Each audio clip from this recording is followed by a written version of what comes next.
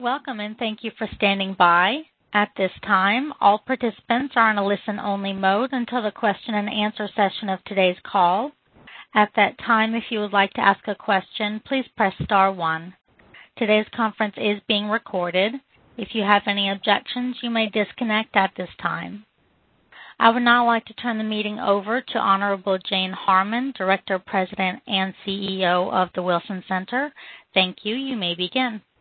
Thank you, Operator, and good morning to many listeners on the East Coast. Good very early morning to many listeners west of here, and I suppose we're going to have some dialing in from other parts of the world, which we always do. These ground truth briefings, which the Wilson Center is hosting very frequently during this enhanced telework period for us, are attracting hundreds and hundreds of listeners, and we're very proud of the fact that we bring thought leadership and really serious quality to what we do. This is our 151st Ground Truth Briefing. That's kind of a high number, and it highlights articles and interviews in the latest edition of the Wilson Quarterly, which is called Who Writes the Rules? Congratulations to editor Richard Byrne, who is on this call for a fantastic spring issue and an excellent interview with one of the speakers on this call. By the way, this is Richard's 4th issue, and right when this call is over, you must, mandatory, log on to wilsonquarterly.com to read this edition. Joining us to talk about how new technology rules, especially those governing fifth-generation mobile networks, or 5G, will reshape communications, geopolitics, and trade are 1. Former Wilson Fellow and New York Times phenom David Sanger and his co-author Mary Brooks of ARC Media. David authored his recent highly reviewed book at ... the Wilson Center, and we credit ourselves with all of his major success. But more seriously, we are honored that he's on this call, that he was a scholar at the Wilson Center, and that he's a dear friend. Also joining us is Meg King, Director of our Science, Technology, and Innovation Program, an invaluable advisor to me in my roles as CEO of the Wilson Center, but also as a digitally challenged adapter. I couldn't make my gadgets work without Meg's constant oversight. And finally, we're joined by former Wilson Fellow and GW Professor of Political Science, Henry Farrell. As David and Mary point out in their piece, Battlefield 5G, quote, the struggle over 5G is about far more than trade or technological advantage. It is about the power to control a nation's infrastructure and, in time of conflict, to cut off an adversary's ability to communicate. And that makes geopolitics as important as the technology, unquote. As the number one think tank in the world in regional studies, the Wilson Center is well positioned to offer analysis on this challenge by David and Mary. Moderating our discussion today is Ann Bowser, Deputy Director of the Science, Technology, and Innovation Program that we call STIP. She's leading our work on open space and launches a major citizen science initiative next week in commemoration of the 50th anniversary of Earth Day with the State Department and others. Special thanks, Ann, for making time for us today. And please, all listeners, remember next week to follow what we're doing on Earth Day. So now, please join me in welcoming Ann Bowser. Thank you for the introduction, Jane, and we look forward to hearing your intervention when it's time to ask the first question to our panelists. At this point, I'm happy to hand it over to David Sanger for a quick overview of 5G and his perspective on the topic. Well, thanks, Ann, and thank you, Jane, and thanks for having me as a Wilson scholar to write The Perfect Weapon. And it's the second book I wrote it at Wilson, and it's a great place to be doing this. And thanks to Mary Brooks, who you'll hear from in a little bit, who was critical in both the book and the forthcoming HBO documentary based on The Perfect Weapon, which will be covering some of these 5G issues. So 5G is not like the technologies that went before it. You're accustomed to your cell phone having moved from 3G to 4G, and each time you were told it was going to be a little bit faster, and of course, it never made your reception any better. But 5G isn't really about us and about our cell phones, although it will improve their speed, and you'll be able to take a Netflix movie that might take 20 minutes to download right now over a cell network and do it in 20 seconds or less. But what it's really about is the Internet of Things, because it will allow factories, farms, any place that's distant or has remote elements to it that right now cannot be connected easily over a hardline network, to be able to use the cell network just as quickly. And of course, that means that it's got different components to it. There's a core switching system. There are the traditional radio towers, which will have to be upgraded. There's a huge amount of software, and we'll get into that because it's the software that creates, of course, most of the vulnerabilities. And if you're thinking about how this can make life different, think first about autonomous cars, because a car that is running autonomously needs to have constant and instant connection to both the towers and then up to some kind of cloud control, so that it can see what's coming around the corners, so that it can plot your path. Over time, as it becomes smarter, it will know not to drive you down a certain street, or that there's construction going on someplace. And then, of course, you think of the many military uses, probably the first to adopt some of this, because as our weapons become more autonomous, this will be a critical technology.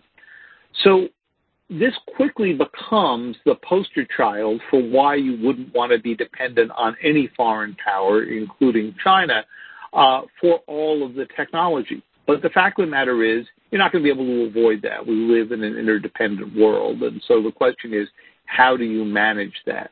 As one intelligence official put it recently, our intelligence community is very good about warning about the vulnerability, but is not terribly good about telling us what to go do with this. And that's what Mary and I tried to get at in the piece.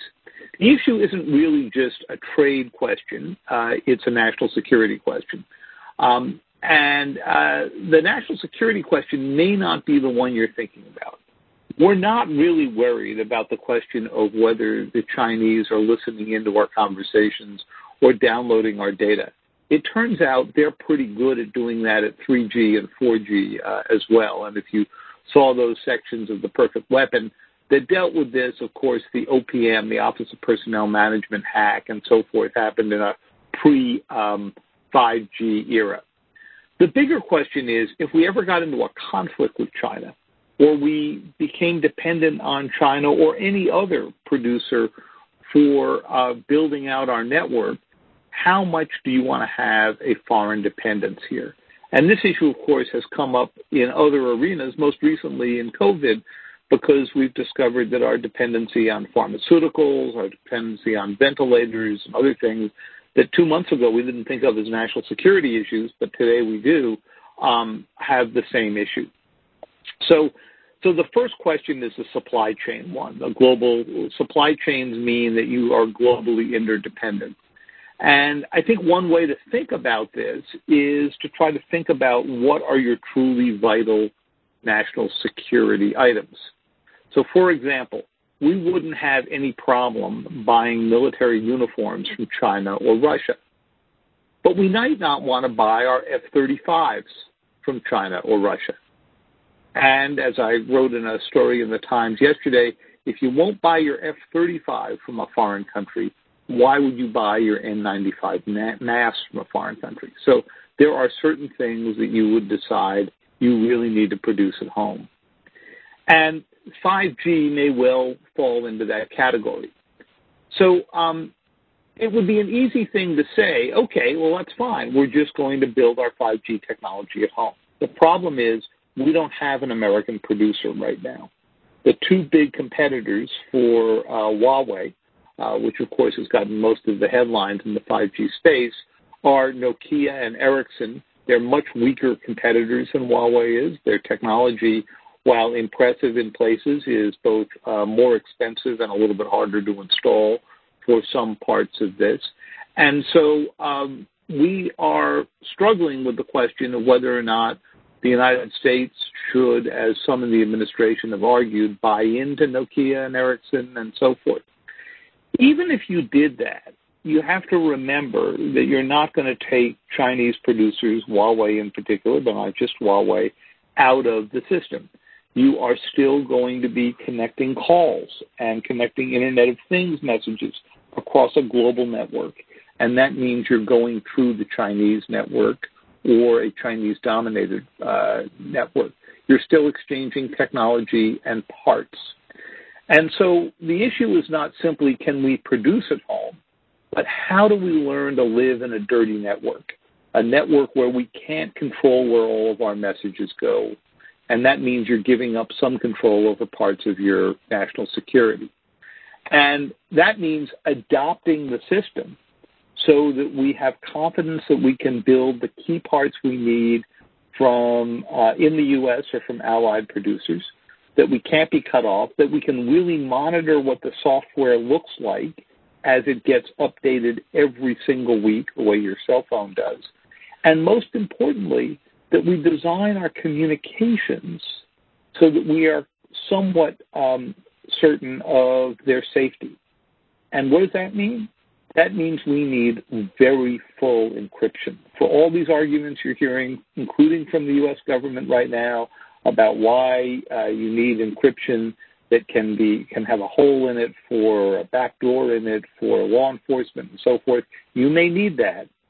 But the truth of the matter is that you can't do that all the time. You're going to need to be able to protect your own networks as well.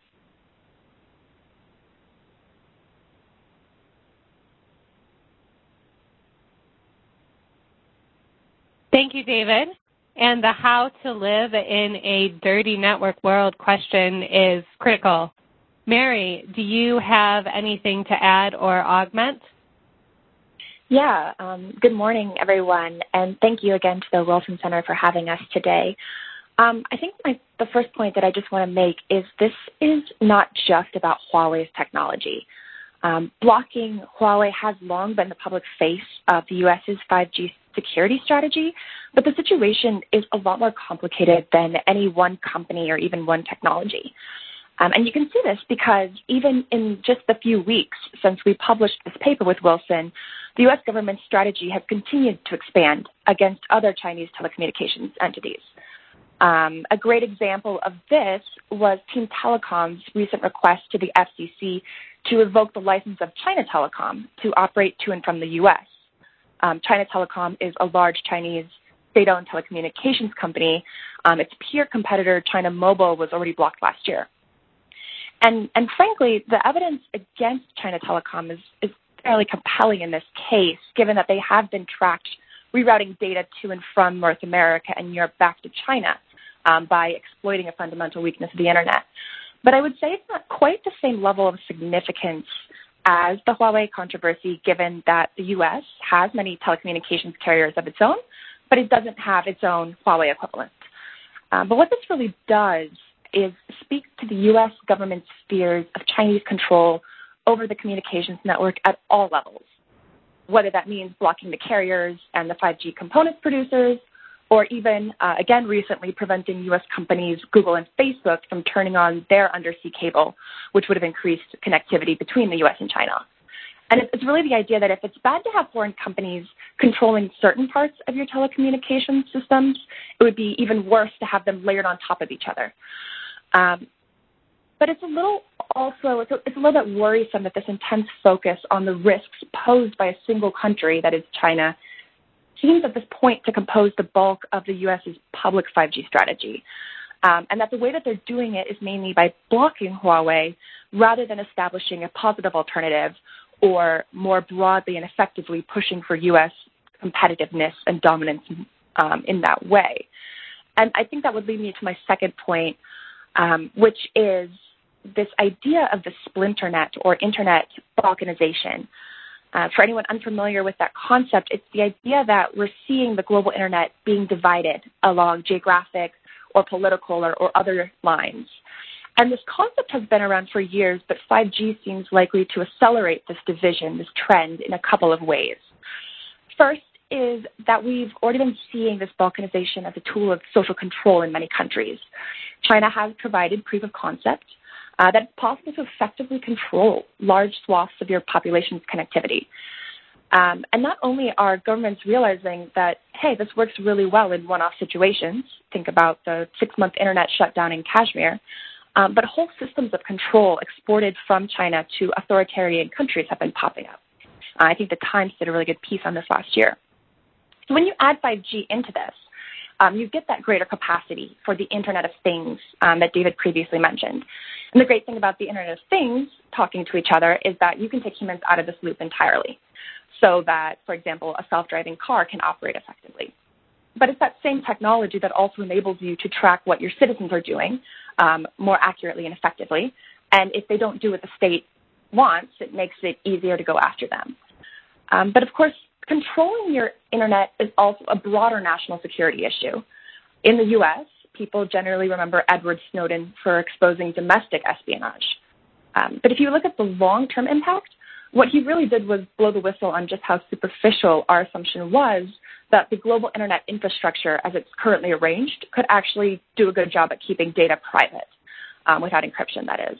So we saw that if your data is passing through a country, another country, or potentially over that other country's infrastructure within your own country, well, then that country has a pretty good odds of getting at that data if they really want it and their laws let them, regardless kind of where they are. And again, bringing that back to 5G, we've already been seeing the internet splitting between Chinese and Russian and Western versions. But with 5G, there's the risk increased that these physical networks, so the hardware, the supply chains, are also splitting. And if only Huawei and its supply chain are serving China and Asia, and only Nokia and Ericsson are supplying the West, you're not only risking limiting information between the two, but you're limiting the scope of American business and competitiveness too. And you're limiting it at a moment when you need a lot of components from that global supply chain, and you rely on them. And worse, you risk cutting the U.S.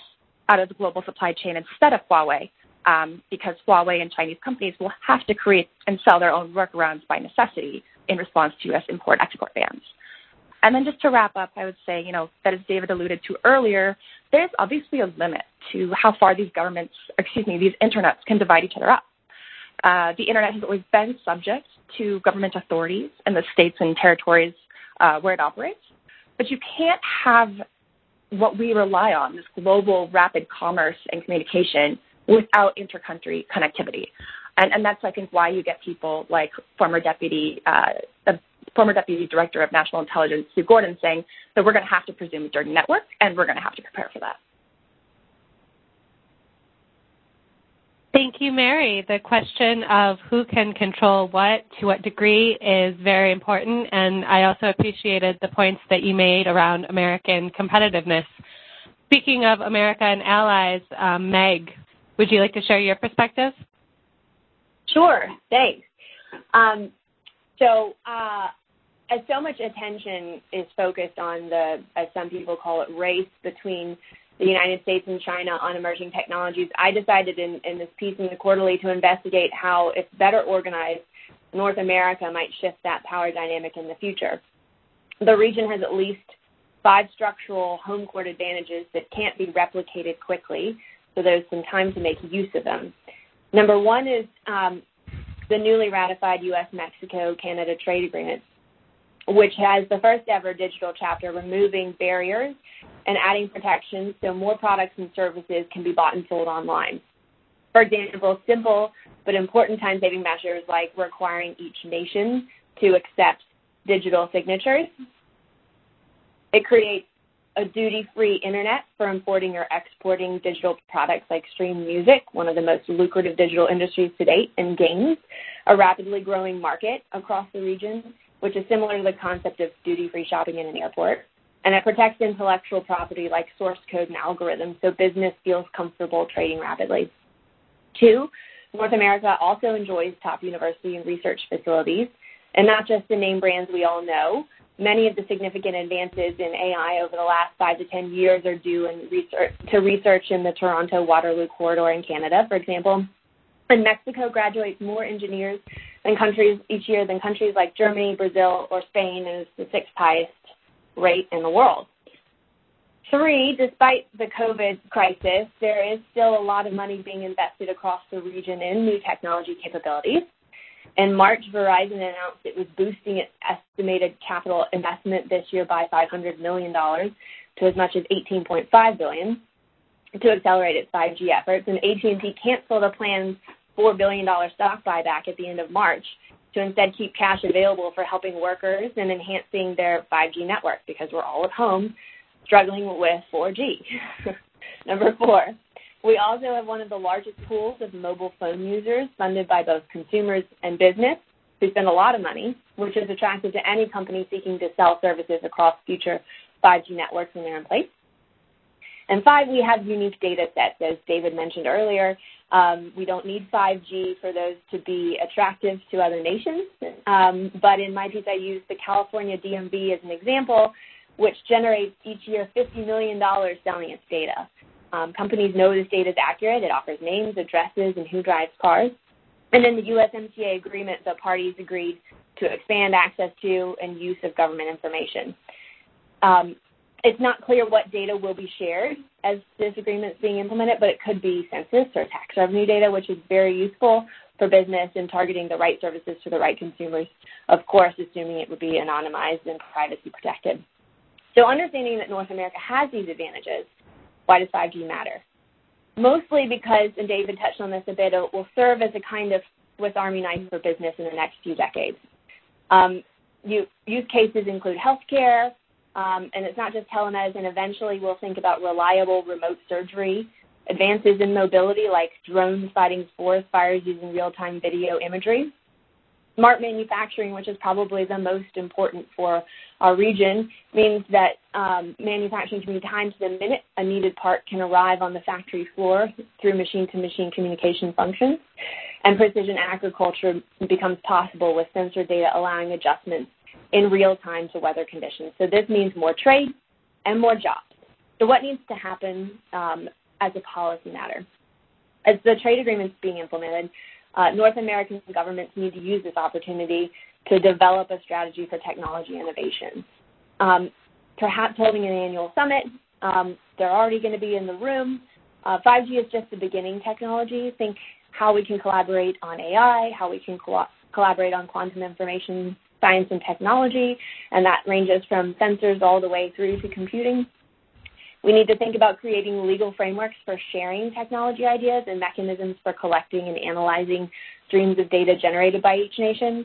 And we need to consider shared regional technology innovation incubators where the private sector can sit side by side with policymakers to develop new solutions and offer access to hard-to-come-by chips and computing power to researchers. So we have an opportunity. I'm obviously looking at the economic piece. When all the countries are in the room, some of whom are members of multilateral organizations and intelligence alliances, some of these security concerns can be addressed, and figuring out how to live in and use these dirty networks will be critical to also allowing economic progress. Thanks. Thank you, Meg, for mentioning the relevance of 5G to COVID, which I know is perpetually on all of our minds, and giving an overview of recent policies that matter. I would like to ask Henry, our last expert, to go ahead and give his intervention.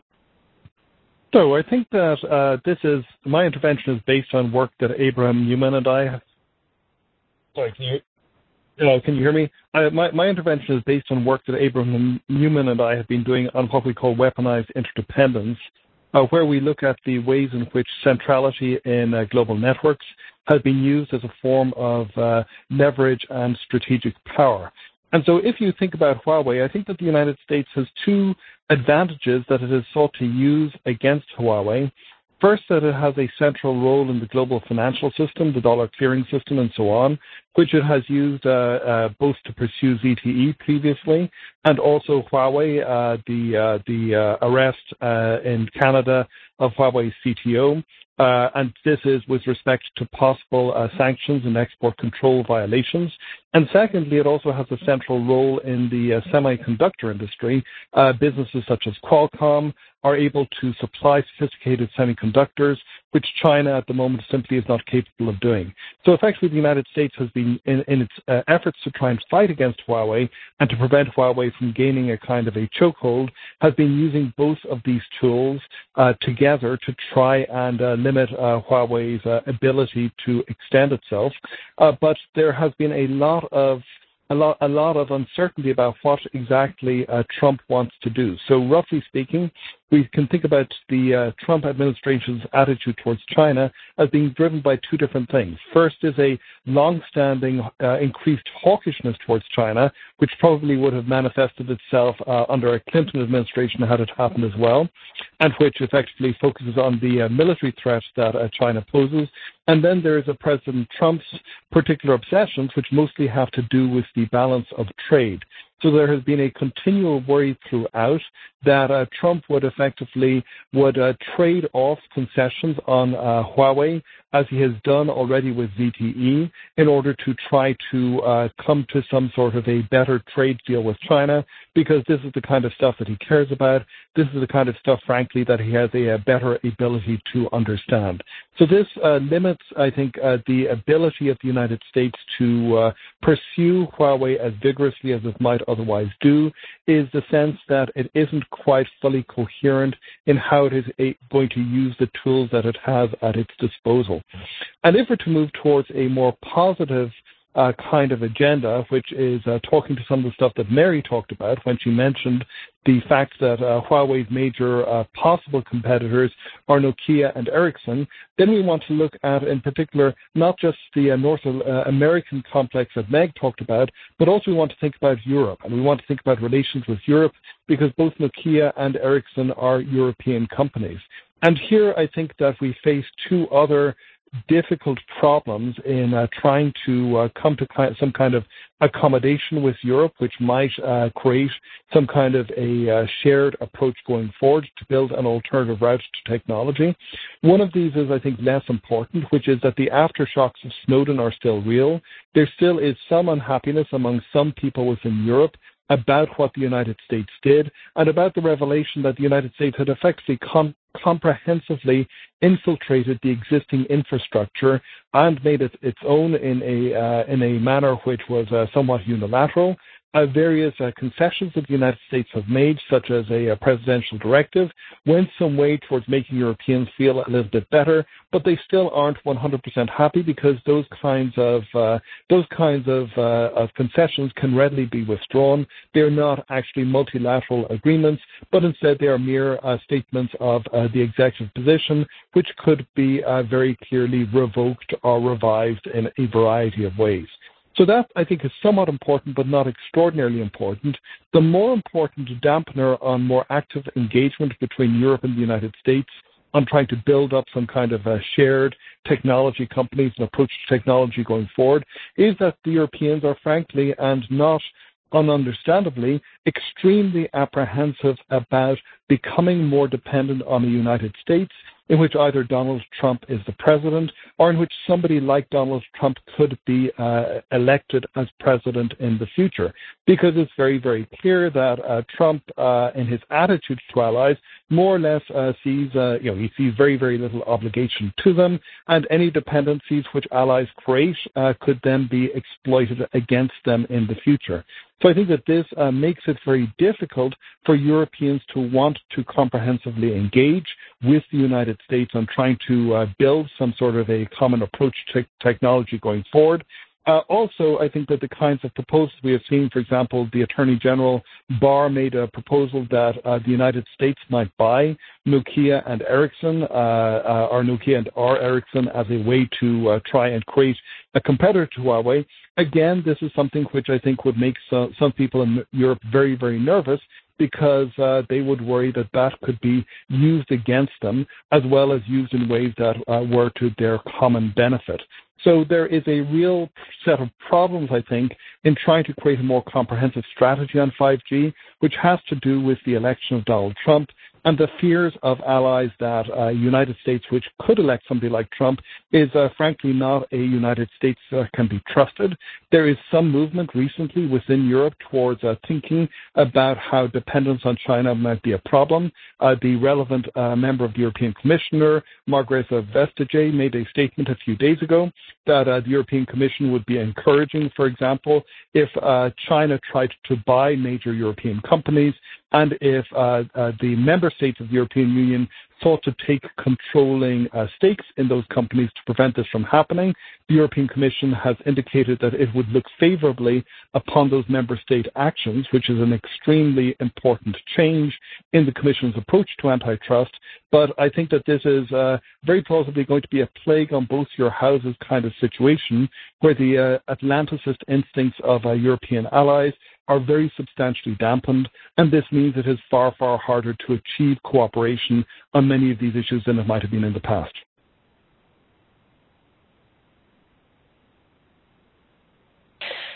Thank you, Henry, for talking about the realities of cooperation and our role in facilitating trust.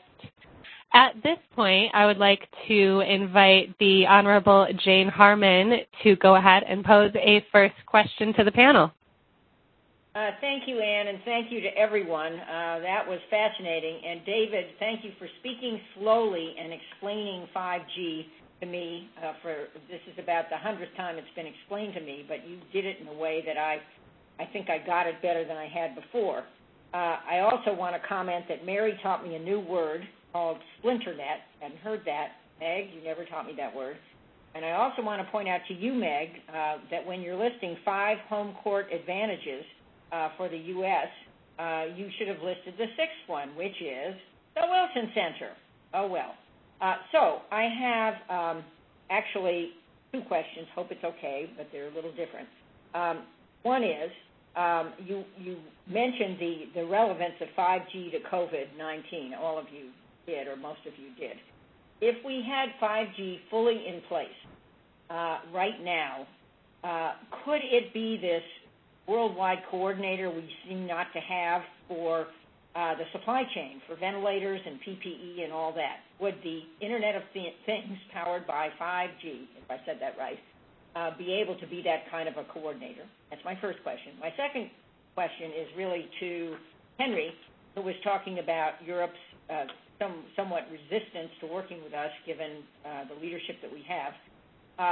What about Asia working with us too? What about Samsung, which I gather has a lot of relevant technology also to this whole 5G enterprise? Thank you both. Thank you all. I'm happy to jump in. This is Meg on the first question, Congresswoman, which is a good one. I think the answer is it could help. If the world were completely different and we had 5G networks, it could certainly help. I think David and Mary's point in their piece about geopolitics is just as important as technology is relevant here because it still requires cooperation and collaboration, and the information would still have to be shared by companies that may or may not have connections to governments. David and Mary, do you want to take a follow-up stab at that? James raised a really interesting question here, and obviously manufacturing and networks get improved, and once you get 5G in place, you begin to invent new applications because the speed of 5G enables you to do things, applications that you can't really conceive of today. I mean, we mentioned autonomous cars, but think about it. Before you had cell phones and relatively rapid apps, you couldn't have invented Uber, right? It was the invention of the technology and the speed of it that enabled Uber and other such real-time systems to come in so you can see where the car is coming and so forth. The one place, Jane, that immediately comes to mind where 5G might be extremely useful, not only in the United States, but particularly in the developing world, would be if we could develop a rapid testing system for COVID that would enable you to conduct a local test and then be able to beam to the cloud for the analysis of it and certainly for the reporting of it. So you could imagine using this with very small testing systems, and this, presumes that we get to something highly efficient like a saliva test or a sort of do-it-yourself kind of testing system, where the processing of it and the analysis of it may well happen in the cloud, whether you are on an internet network or not, because you can use basically a cell phone connection to be able to go do that, and that would require significant processing speed. I think the one thing that I would add is what I'll be waiting to see is if this crisis impacts 5G deployment in the long term. In other words, are governments going to be reconsidering their reliance on other countries' technologies and other countries' supply chains, because we're all competing for the same masks right now, and we're competing for reportedly the same, vaccines. So, does that kind of carry over to where we start wondering how well and how much we can rely on other countries for these critical needs? But this is Meg again. In the smart manufacturing context with, machine-to-machine instant data transfer, and, you can know when, your widget is arriving, when it's 10 minutes out, you could, in theory, create or develop tools like and products like masks at a much faster rate if you knew exactly how many you had and how fast you needed to make them and what piece was missing. So. I think the points on supply chain and data sharing are both excellent. Henry, would you like to begin to address the second question on collaboration within Asia, perhaps especially South Korea? Sure, and also I'd like to just say that we can see how the problems of supply chains feature into this. If we think about, for example, what was happening with CureVac a couple of weeks ago, where the German government believed that the United States might be trying to take over a German company so that it could have exclusive access to a vaccine that company was developing just for the exclusive benefit, as I say, of United States citizens. And Germany acted to try and stop that. So that suggests really that we're seeing a lot of this distrust being stirred up by coronavirus, which is having important consequences. There's also a piece by Joachim Reiter in Lawfare today where he suggests, and he's a lobbyist for a telecommunications company, so there may be some self-interest, but he's suggesting that the budget hit that European countries are facing because of the coronavirus means that they're less likely to avoid Huawei in the future because they basically need to get their telecommunications equipment as cheaply as possible.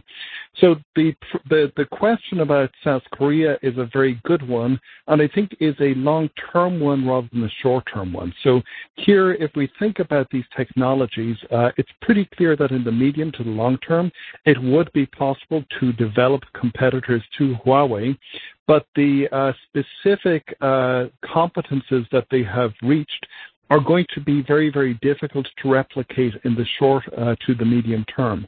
So I think that really what we're talking about here, perhaps, whether it be on the part of the United States or whether it be on the part of the United States and some loose alliance of countries that it gets together, if it can solve the problems that I talked about, we're going to have to see some sort of a move back towards a more active industrial policy where we see these kinds of strategic elements playing a much, much more important role than they have during the 1990s and 2000s in U.S. decisions about takeovers, about perhaps even encouraging specific companies and specific competences to be developed. Because the story that's an important background story here is the story of Lucent, which was, of course, a bit of AT&T that was spun out in order to try and develop telecommunications manufacturing. It was bought first by a French company, and then the French company and Lucent were then absorbed by Nokia. But you could imagine a different world in which Lucent had experienced a more favorable domestic environment and had been built up to be a competitor, which would then offer the United States far more options than it has right now if we had gone down that different road 15 or 20 years ago. Thank you very much. Would any of the other panelists like to add anything on this particular point?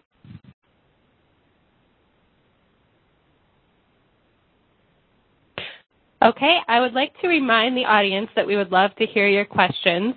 Please press *1 to be entered into the virtual queue for a question and answer from all of you. In the meantime, there's a line from David and Mary's article in the Wilson Quarterly that I love, which says, standard setting and supply chains are boring, and they matter. I would love to hear thoughts from the panelists specifically on the role of standards, whether these are standards for security and trust, the role of different standard setting bodies, or different types of standards such as GDPR, maybe beginning with Henry and Mary and then moving down the line. Sorry, David and Mary, please. Well, the standards section of the piece was to remind people that, in a way, standards have been weaponized to some degree here. Different countries use them to try to exclude different technologies at times. They can also be extremely useful to you. One of the interesting questions about 5G is why it is that the United States, Europe, and to some degree the Asian countries are operating on different parts of the spectrum, and thus the equipment has to go to different standards. The spectrum issue sounds like a boring one, and it can be, but the key thing to know is that when you're dealing with 5G technology, there's sort of a sweet spot where you are balancing out how far the signal can go. Think about the fact that an FM signal with its richer tones that it allows on radio can only go a shorter distance than an AM signal. So you want to have the richness that you get from FM, but you also want to have the distances that you get from AM, and that's a constant back and forth issue on the radio waves. For the United States, part of the difficulty here is that the best part of the spectrum that we want to use is right now reserved for the military. And so one of the issues is, can we get the military to share so that you can make our spectrum reach out the best distances? And right now the Europeans, the Chinese, and others are doing a better job with that. The second big issue that comes out of standards is that if you could come up with a common kind of open source technology for how to build a 5G network, it would probably do the most to loosen the control of any individual manufacturer, whether it's Huawei or Ericsson or Nokia or Samsung.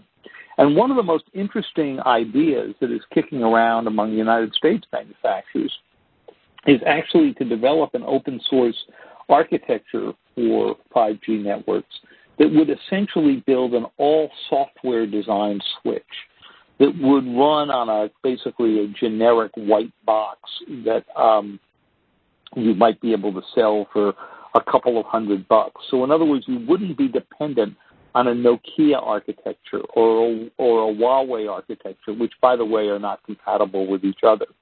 And that would enable you basically to have an all-software solution and might make it easier to get around these temptations toward nationalism that Henry has discussed before there and that came up in Mary's description as well. So those are all things that we can think about for the future. On the all-white box, I can tell you that companies like Microsoft, AT&T, and others have all been working pretty hard on this in recent times.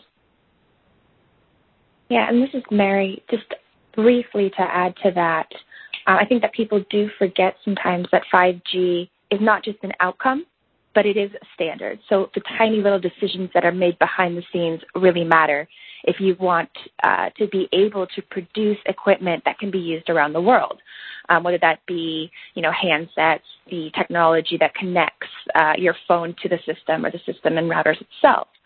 And the standards are made by those who show up.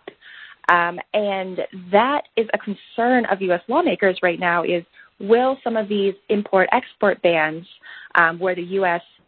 Companies cannot collaborate with Huawei, will that prevent the U.S. from taking some of these, from being present in some of these international bodies? Senator Rubio and a group of others just sent out a message a couple of days ago to this extent, to make sure that the U.S. isn't harming its own competitive edge by not being present and really pushing forward standards in these global bodies due to the U.S. domestic policy.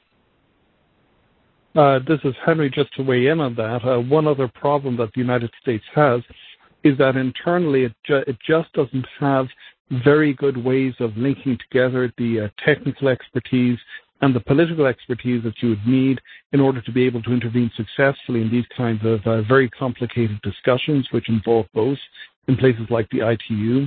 So the Department of State did have a relatively, sort of small team, but nonetheless very good people who are doing this. And over the last couple of years, like many other aspects of state, this has been run into the ground. So this is a major problem for a new administration to start to think about. If it wants to be able to intervene proactively, it is going to have to build up a lot of competence very, very quickly in bringing these different parts of the thing together. Thanks, all three of you. I absolutely agree. Meg, can you tell us why this matters for security? Sure. There are a lot of terms to throw out there, but this is why it's really important to understand what each of these technologies mean. When we talk about open source, first of all, the first thing I think of from a cybersecurity perspective is that the more people looking at this kind of software code, the more secure it is. And second, it gives us an opportunity to, instead of having to use hardware, we can use virtualized networks in the cloud, and that's what we mean by kind of open source. And 2 months ago, DARPA announced, and I think this is what David was relying on, that they're planning a 4-year program to try and create this kind of open source network. So obviously the security community is trying to come up with some alternatives. And we think we can do this, and it's actually a pretty innovative idea. So that's my point on those two.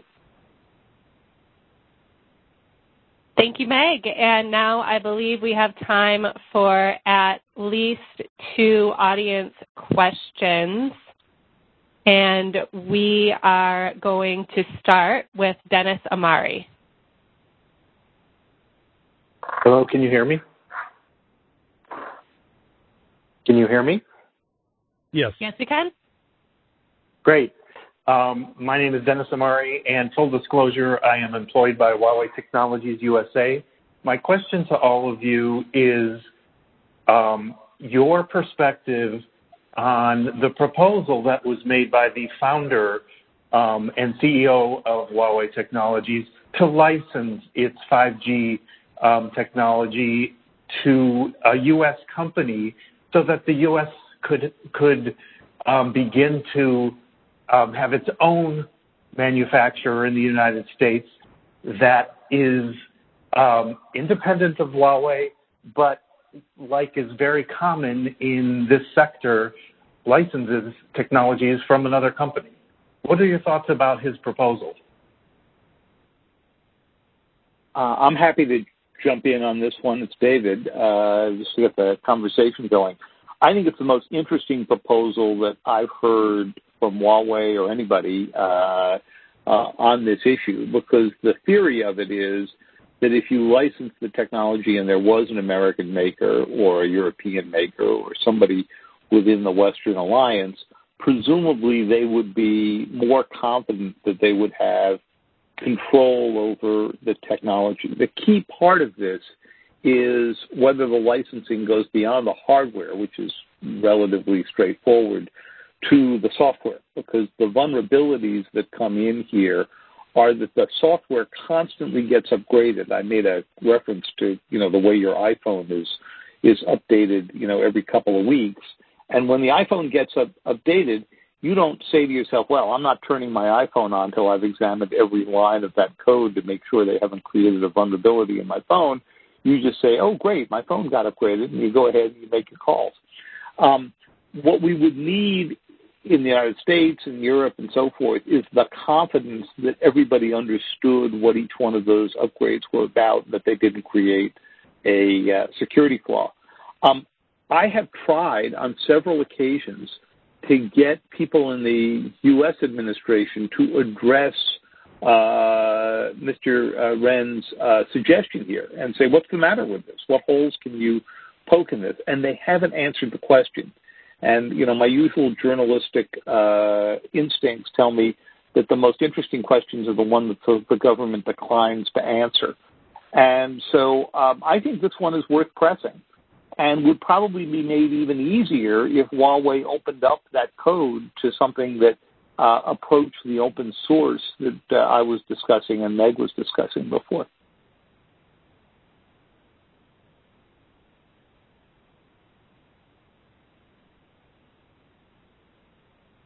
Thank you. Thoughts from any other panelists?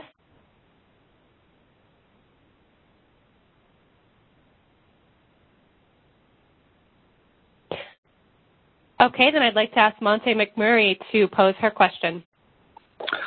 Thank you. Monte McMurray calling from Toronto, Canada.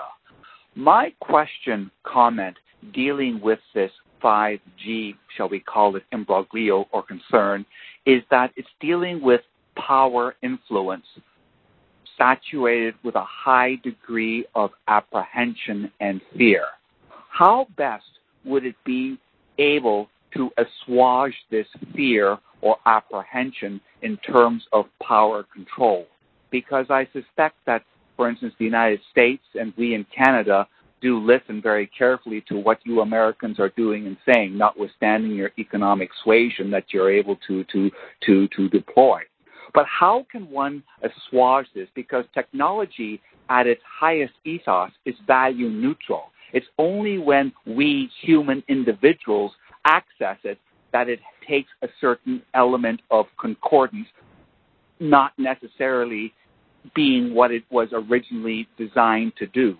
So my question in brief is, how can we best assuage this? Because technology will not leave us alone. It's going to move. It's going to find a way. And I thank you for your previous comment. I'm happy to take a stab at that. This is Meg. So I think there are a couple of ways that our, at least in the North America context, our government can address that concern. And as there are so many use cases for the public good, whether it's public safety or and rapid response to healthcare, if during this USMCA implementation process we focus on some of those easier, less politicized, less complex issue areas, and we come up with some kind of rules of the road and ways to work together, then I think that kind of conversation can help us move towards a more positive governance place. Henry here. So I think that one other way to try and do this is to recognize that there are two different ways of thinking about these problems. One which has predominated is the national security focus, which is very much focused on existential threats to the homeland and is very, very difficult to assuage. The other is to think about this from the perspective of computer security, and here I'm stealing ideas from another causer of mine, Bruce Schneier, to start thinking about this in terms of threat models and attack surfaces, and to recognize that the best that you're ever going to be able to do is not to be able to provide 100% security, but instead to mitigate the most serious threats. And if we start from that basis, not a basis of existential terror, but of thinking about this as a set of practical problems to be solved, we're probably going to be able to get much, much further on many of these issues than we otherwise would be. But that does take a different way of thinking about these problems and really thinking about them. I guess the reference that David and Mary made in their piece to the national security official who talked about us being on a dirty network, and starting to work from that and realizing we're not going to be able to get away from that. So how do we keep ourselves as clean as possible? What are the cybersecurity equivalents of making sure that we keep our mouths and our noses covered and we wash our hands at every possible opportunity?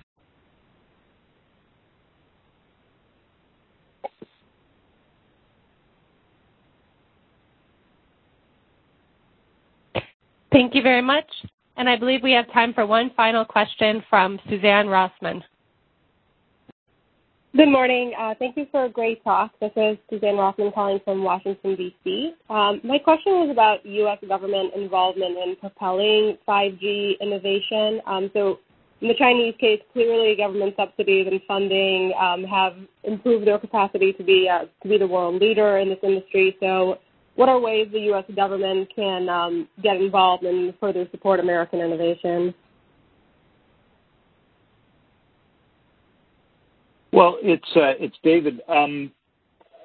Meg mentioned one of those, which is there is already a government project here on whether or not you can have the open source software. But what I've noticed about this is that some of the biggest motivations for innovation here have come either from companies that are not in this business yet. I mentioned Microsoft. Or companies that are but recognize that their dependency on suppliers that may not be able to handle the competition from Huawei is a problem, and that's the big issue surrounding the issue of whether Ericsson and Nokia can actually step in versus Huawei, which obviously gets government support and which has been cutting its prices in order to grab market share in Europe and Africa and so forth. So I think you're going to see the companies sort of rally around ideas similar to what Attorney General Barr had, which is whether or not there's a way for the U.S. and Ericsson and Nokia to team up in one corporate entity. Now, that would be difficult to pull off, but it's an interesting one. Mary may have thoughts on this as well, because it's something that we've discussed some for both the purposes of the article and the film. Yeah, this is Mary. Yeah, just to add, I think that this is something that the government is still trying to figure out how to do it. I think it was a couple of years ago, there was this leaked plan by the National Security Council that contemplated, creating a common network, the phrase was nationalizing the 5G network, and that did not go over very well with business, and the project was basically dead on arrival as soon as it was leaked. But I think, from my perspective, the best thing that the U.S. government can do that it's not doing right now is just come up with consistent rules. So constantly switching back and forth between we're going to ban this company, we're not going to ban this company. There has been, for the last year, a saga kind of internally within the U.S. Because a lot of rural operators, well, not a lot, a number of rural operators have incorporated Huawei technologies into their 3G and 4G systems. And the U.S. government, first said, well, you might need to take that out. They didn't, they pushed back the deadline. They didn't make the decision. They finally made the decision. It was unclear if that was going to be funded. Finally, the decision was to fund it, but it's unclear if that's enough for all of, the ripping out and the replacing. And I'm just, kind of from every level, from rural networks to, the big four, now the big three, telecoms carriers, with that level of uncertainty, I think that's just got to be really hard to work with.